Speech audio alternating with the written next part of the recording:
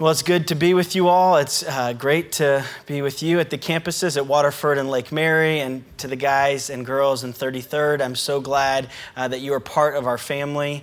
And I'm so glad as a family we get to look at the story of God. We get to look at a story that talks about where we came from, how everything was made, and a story that tells us what went wrong, and then a story that tells us about Jesus who comes into the story in order to right all that's been wronged. And if this story is true, if this great, huge story of God is true, then that changes us. It changes the way we live in our story. So last week, we started by looking at what existed before the beginning of the story. We started last week by looking at the author of the story, because what you know and understand about the author affects the way you interpret the story. And we saw that the author is God, which means that we are all a well-written, intentional story authored by the greatest writer of all time, and even before time and after time. We saw that at the core of our author is love, because God has always existed as one God in three persons. He's always existed in a relationship. That means that the whole story, the whole creation came about out of an abundance of love. So that means at the core of every one of our stories is love. And we also looked and saw how our author is not one who just sits back and watches what happens, but he's an author that gets his hands dirty, that he enters into the story, that we have an author who moves into chaos to create order, and an author who moves into darkness to give light. So now, knowing all that, we begin by looking at the actual content of the story. And we start with looking at the setting of the story. Genesis 1, creation.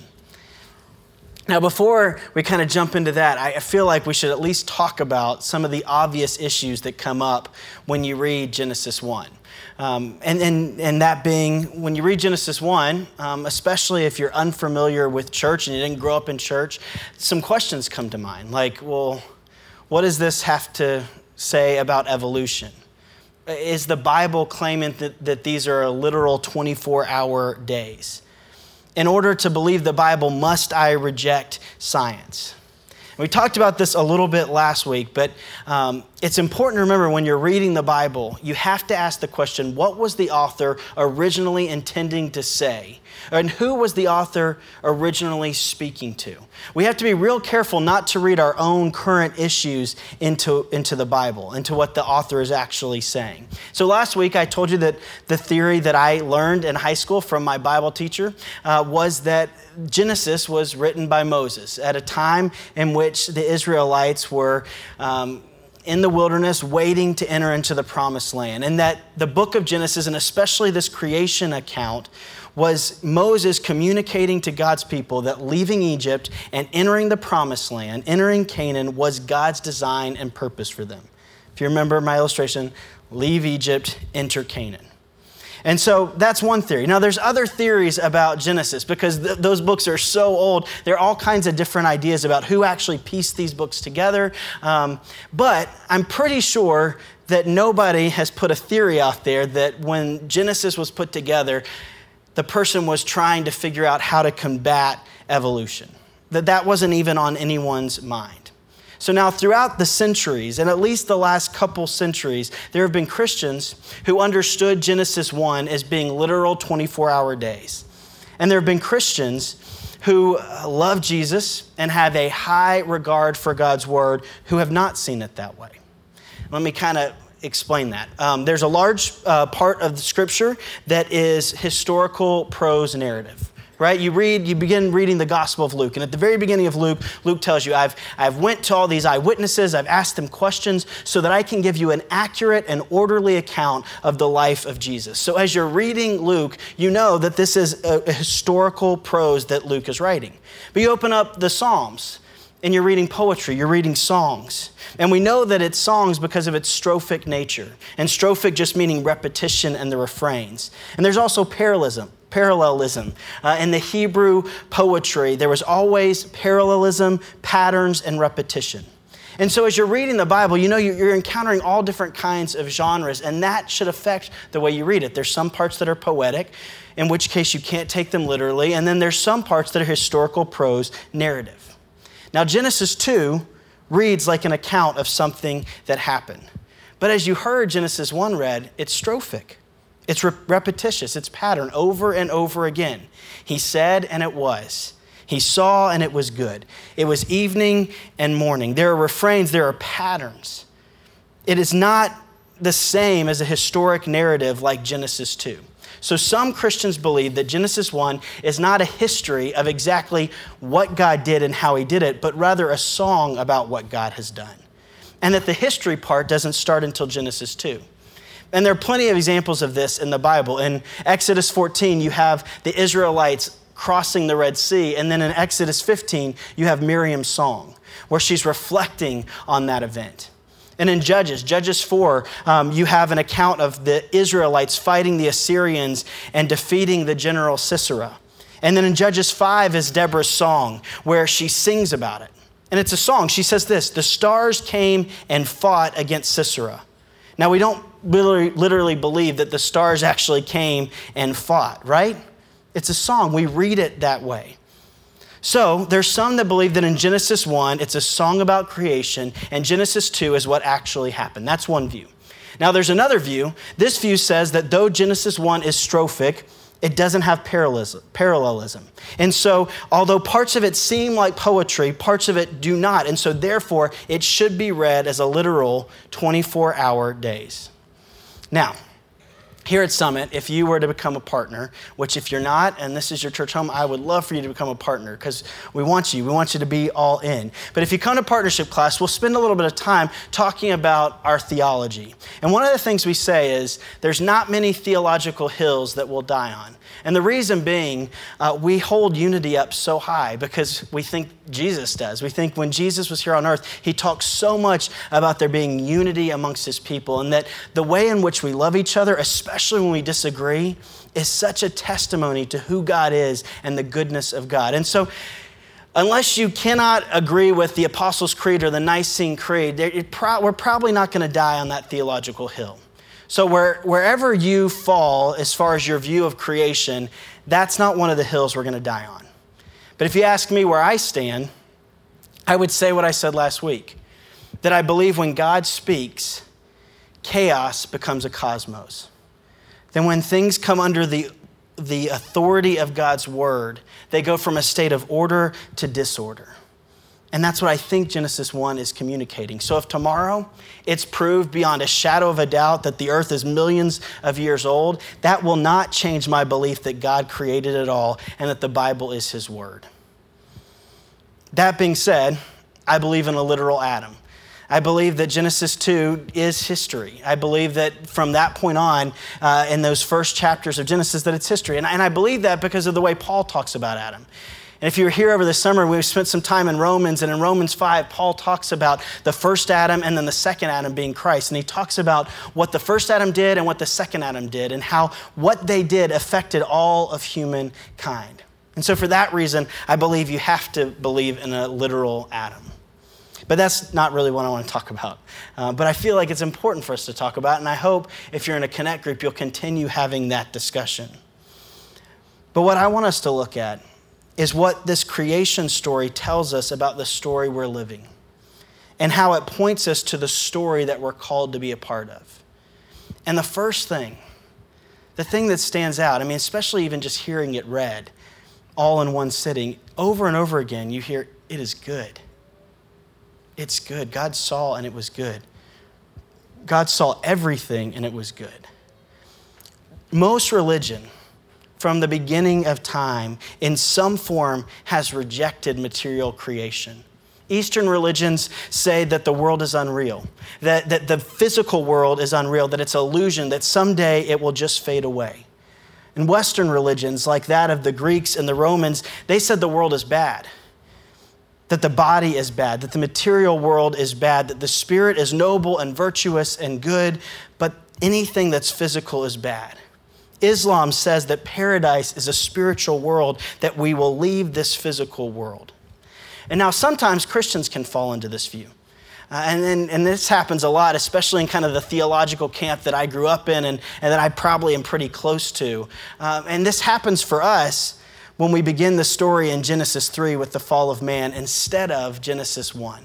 Because in Genesis 1, over and over again, God says it's good. The story of God begins by telling us that this world that we're a part of, it's not a world to try to escape. It's not, I'll fly away one day. This world, this material world, this creation, us as part of the creation are all good. In the story, you have a God who literally gets his hands dirty. He gets down in the dust and the dirt to form man. Genesis 2 verse 7 says, "Then the Lord God formed man out of the dust of the ground. And he breathed into his nostrils the breath of life, and the man became a living creature." See, this is unheard of in other religions. This is so unlike any other meta-narratives. Walter Brueggemann, an Old Testament scholar, says that it was intellectually revolutionary for the book of Genesis to say that the material world is good. Okay, great. So what does that mean? What does that mean for us? How does believing in the goodness of creation affect the story that we're living? Whenever I officiate a wedding, I usually talk about Jesus' first miracle, which took place at a wedding. Why is Jesus' first miracle, his first sign? Why was Jesus' first public sign of ministry, not raising someone from the dead, not healing a leper, not giving sight to some blind man? Why was it throwing a much bigger and better party? His first miracle was turning water into incredibly good booze. And it was booze. It was not grape juice. And for my Baptist friends out there, this is a hill that I might die on. Summit won't die on it, but I'll die on it. And not because I love alcohol, because I don't, but because I think it says something very significant about this world and God's relationship with us. See, Jesus chooses as his first miracle, turning water into wine, turning a party that's about to crash and die. It's about to get really awkward. And you've been to one of those parties where it's so awkward to be there and you wish you weren't there. He turns that kind of party into a party that thousands of years later, you and I are still saying, y'all, that wedding that Jesus came to was on fleek. Look up Urban Dictionary if you need to know what that means. But that was the first thing. That was the first display of Jesus and his ministry was this event. So why would Jesus do that? Because I believe Jesus was showing us here that his ministry was about bringing the kingdom on earth here as it is in heaven. That he was showing us that the good things that we experience now are only a taste of what will one day be. In Isaiah 25, we read, "One day the Lord of hosts will make for all peoples a feast of rich food, a feast of well-aged wine. One day he will swallow up death forever, and the Lord God will wipe away tears from all faces." See, what Jesus is doing with this first miracle is he's saying, I'm the maker of the universe. Through me, all of creation came to being. So that's why when I snap my fingers, I can turn water into wine. But that's nothing. Because what I am going to do, I'm going to preside over the greatest feast. I am the Lord of the feast.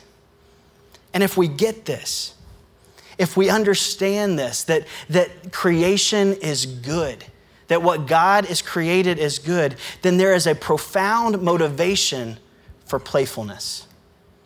As Christians, our stories should not be boring and perpetually solemn. They should be filled with play. Because what God has made is good. And I tell the bride and the groom, I said, this day, this beautiful wedding day, this beautiful ceremony, the amazing party that we're about to have, your marriage is just a glimpse of the beauty and the joy that awaits us. So that means you can enjoy it. You don't have to take yourself so seriously. You can show each other tremendous amounts of grace because this isn't it. This doesn't have to be the perfect marriage. It just has to point you to the perfect marriage. And see, when you realize what's coming, when you realize that a great kiss or a delicious meal or a beautiful sunset are just dim hints of what we're going to have eternally, then we can enjoy them. We can delight in them. We can play. Now, many religions, especially ancient religions, like I said, say this world isn't real. And if you want to get spiritual, you need to do without. You need to not enjoy. Pleasure isn't good for you. In fact, it's corrupting. And you might be thinking, well, okay, but that's not really our problem. Like American culture, like we're not a culture of denial, right? If anything, kind of secularism, which we're living in, which is a big part of our culture, it isn't an anti-materialistic culture. It's pretty much only materialistic. It's a type of hedonism where we constantly live in a culture that says this is all we have. So you better live it up. You better live for all the money and all the sex and all the pleasure and all the power. But here is where the story of God, as we look into creation, we see that the story of God is not kind of this stoic removal from the world, but it's also not this overindulgent hedonism. It neither says the material world is bad or that this is all you have. Who said it was good? It was God, right? God looked at what he created, and then God attributed worth to it. Over and over again, God said it was good. Because God is the most important thing in the story. In the beginning, God. In him, everything finds its meaning and being. God gives everything its worth. All right, so how does that balance out kind of this playfulness that should come from our acknowledging the goodness of creation? Well, Mark 2, there's a story of a man, a paralytic man, who was brought to Jesus to be healed. In fact, the very first time I ever heard Isaac Hunter teach, which if you're new to Summit, Isaac was one of our founding pastors along with John Parker. First time I heard him teach was on this passage. I was a student in high school and he came in to speak at chapel and he did a great job of telling it. I remember thinking like, I want to learn from this guy. But he talked about, if you remember the story, it's like these four bros have this one bro who's a paralytic and they're trying to carry him to go see Jesus because they hear that Jesus can heal you. And so they're making the journey and it's probably a mile, 2 miles, who knows how long. And then they get to the house and there's just people everywhere and there's no way to get into where Jesus is. And so they devise a plan to somehow get up on the roof with their paralytic friend. And then when they get up on the roof, they cut a hole in it and then they have to figure out how in the world they're going to lower him down without just dropping him, plummeting him to the ground. And they do all that. They get him before Jesus. And then Jesus looks at the man and he says, I see your faith. And I want you to know your sins are forgiven. And you know those bros were like, dude, we did not just, that's great, thank you, but like that's not why we came. We didn't come all this way. We didn't figure out how to get up on the roof. We didn't figure out how to get him down to you for you to just tell him his sins are forgiven. We want the dude to walk, right? But what Jesus is doing there is he's looking at this paralytic man and he's saying, I'm giving you what you most need. Because at your core, what you most need is relationship with God. Because at the beginning of the story, God. Because it's God who continues to give what is being created its worth. It's only God that can declare that something is good. Now, sin separates us from God. And I know we haven't gotten to that part of the story yet. We still got another chapter before we get to that part of the story. But it's sin that keeps us from hearing God's voice. And so Jesus is looking at this paralytic man and he's saying, your sins are forgiven. And what he's telling him is, he's declaring to this man his worth before God. To you and I, whatever story we're living, we're constantly looking for worth and affirmation. Now, some of us do a better job of hiding that that's what we're looking for, but we are. We're working really hard because we're hoping that we'll get enough affirmation in our jobs. But you never get enough. There's always more you could do. There's always, you never quite get to that place where you can just kind of, okay, I can rest now. Or we're looking for it from our loved ones. We're expecting our kids to validate our existence or our wife to tell us of our worth or our parents or someone else. We're constantly looking for people to give us worth and affirmation. But listen, we'll never get enough. We'll never get praised enough for our looks or our grades or our talents. Because we were designed to get our worth from the infinite, yet we keep trying to find it through the finite. And that's what you see in this creation story. this infinite, this eternal God bestows worth on his creation again and again and again. And if there's anything that is separating us from his voice, then it won't be enough, because that's what we were designed to hear. We were designed to get our worth from the infinite. So there's this balance. There's this balance that we see in the creation story that should affect the way we live our stories. On one side, we see the goodness of creation, but at the same time, we see its finiteness. And that means that we can enjoy the things that are here, but yet we can walk away from them. We can lose them and still be okay. So go and make money. Go make lots of money. You can do great things if you make lots of money. You can tithe. We'd love that. That'd be great. But if you don't, it's okay. I have God. Work really hard at your jobs. Try to advance. Try to be the best employee that you can be. Try to work your way up the ladder. But if it doesn't turn out the way you wanted it to, it's okay. You have God. Try to pursue relationships. Try to go out and seek crazy adventures. Try to live life to the fullest. But if it doesn't turn out the way you want it, oh well, I have God. You know who had this balanced view? Hobbits. Listen carefully to what J.R.R. Tolkien says about them in his intro. He says this: they had mouths apt to laughter, and to eating and drinking, and laugh they did, and eat and drink, often heartily, 6 meals a day when they could get them. Nonetheless, ease and peace had left this people still curiously tough. They were, if it came to it, difficult to daunt or to kill. Now, why is that? Why were hobbits so strong?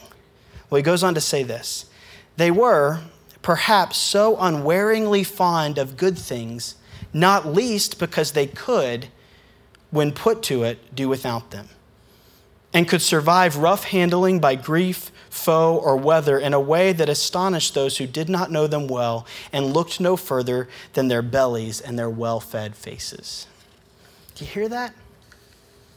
Hobbits love to laugh. They love to party. They love food and drink 6 times a day if they can get it. But if you take it away from them, they're okay. They're so fond of them because they can do without them. What Tolkien is actually doing is drawing, because he had a really strong understanding of creation and it was deeply Christian. He was drawing a picture of people very attractive because they had a robust understanding of creation, of its goodness and its finiteness. There's one last thing I want to talk about creation. God so loved creation. John 3:16 says, "For God so loved the cosmos that he gave," that he sent his son, Jesus Christ, to save it. He was so committed to what he had created that God gave, that God was willing to give his son. Jesus was willing to come and put on flesh and live the life that you and I were designed to live and die the death that we deserve. Why? So that we could have new life, so that this creation could be restored, so it could be recreated, so that sin and brokenness would not define our stories, so that someday he could resurrect us and create a new heaven and a new earth. But what about now? What does that mean for our stories? Well, Genesis 1 ends with God saying, let us create man in our own image. Let us make man like us, and let us put him above everything else. Let's give him dominion. Let's allow him to be a part of the creative process that will continue. And so, as you and I encounter a world that's very different from Genesis 1 because of what happens in Genesis 3, we have a very important role to play as image bearers. C.S. Lewis said in response to suffering, particularly cancer, he said this: Christianity is a fighting religion. It thinks God made the world, that space and time, heat and cold, and all the colors and taste, and all the animals and vegetables are things that God made up out of his head, as a man makes up a story. but it also thinks that a great many things have gone wrong with the world that God made, and that God insists very loudly on our putting them right again. Because the world is real, because God is committed to it, you and I, when we see poverty, when we see disease, when we see death, when we see hopelessness, when we see people living boring stories who don't know how to play well, when we see people who are living like this is all there is, we have to do something. We should be as much about redeeming this world as God is. That's our role as image bearers. So what you do matters. And what you do for your work matters. I mean, and not just for your story, but for the story of God, for the story of God's kingdom, on the story of it being on earth as it is in heaven. A number of years ago, my counselor asked me a very helpful question that I go back to over and over again. She said, "What need has God most fashioned your heart to meet?" And I remember when she asked me that question, I didn't know the answer to it. But it sent me on a journey to try to figure that out.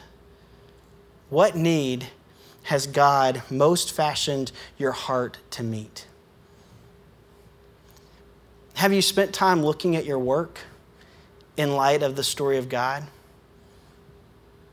In light of the fact that you're an image bearer of God and God's desire is to redeem all of creation and He's called you to be a part of that work? Have you thought about that? Some things that are helpful, these aren't the answer, but these are helpful. Taking steps and doing things like NiceServe or going to Africa or being a part of a Summit Connect group, those are avenues in which you can begin to explore what God maybe had in mind when He thought you up. And it's important that you have feedback from people, that you allow other people to speak in your life, because sometimes you don't even see it. Sometimes someone else will say, "Hey, your eyes always light up when we talk about this." I have a buddy who 10 years ago, we started in a group together, and it was obvious to all of us in that very first year that he was made to be a coach. Like, he just was. The way he cared about kids, and especially young men and boys, and that they would understand kind of teamwork and value, and that they would be encouraged to kind of live better stories. Like, you could just see that on his face. But, he was always thinking, well, I don't, that's not really practical, because he couldn't figure out a way to make a living doing that. And for 10 years, I've seen him do all kinds of jobs. Like, he's been all over the place. And every time he talks about things that relate to coaching, his face lights up. So for 10 years, we've been telling him that. And just this last year, he coached my oldest, Oliver, in football. And y'all, I can't tell you, I don't think anything has affected my son's life as much as having Jake as his coach. My son is now living a better story because Jake did that. But it's taken him a long time to kind of live into that. And it took a lot of people walking alongside him and telling him, this is something that God's given you. So what need has God most wired your heart to meet? Do you know the answer to that? If you don't, come be a part. We'll figure it out together. So in the creation story, we see the goodness of it. We see the goodness which tells us that we should enjoy, that we should thank God for all the goodness that is here in this creation. That it's not something to move away from. It's not something to want to separate ourselves from, but it's something we should move into. We should be the most fun people. But because of its finiteness, because we know that ultimately our worth comes from God and what He says about us, we can do without. We don't have a lot of needs. And because we see God's heart for creation, we go to the mat to fight against injustice and poverty and hopelessness and boringness. See, that's the story that we've been invited into. That's the story that's been set up. And that's the part that's been written for us to play. Let's pray. Father God, I thank you that the story did not start with the problem, but it started with telling us that we're good, that what you've created is good, that what you've created is worth fighting for. And Father, I pray that as we think about that, as we think about the goodness of creation, that we would play, that we would move towards life and life abundantly. Father, I thank you that ultimately you are what matters. What you say about us is what matters. And you, because of Jesus, have said that you will never leave us or forsake us. That because Jesus was obedient, there is no condemnation for us. And Father, I thank you that you are using us to bring about hope and restoration to all that's lost. So Father, whatever it is, whatever need you fashioned each of our hearts to meet, may we see that more clearly. Open up opportunities and avenues for us to discover what that is, so that we can see your kingdom here on earth as it is in heaven. In Jesus' name, amen.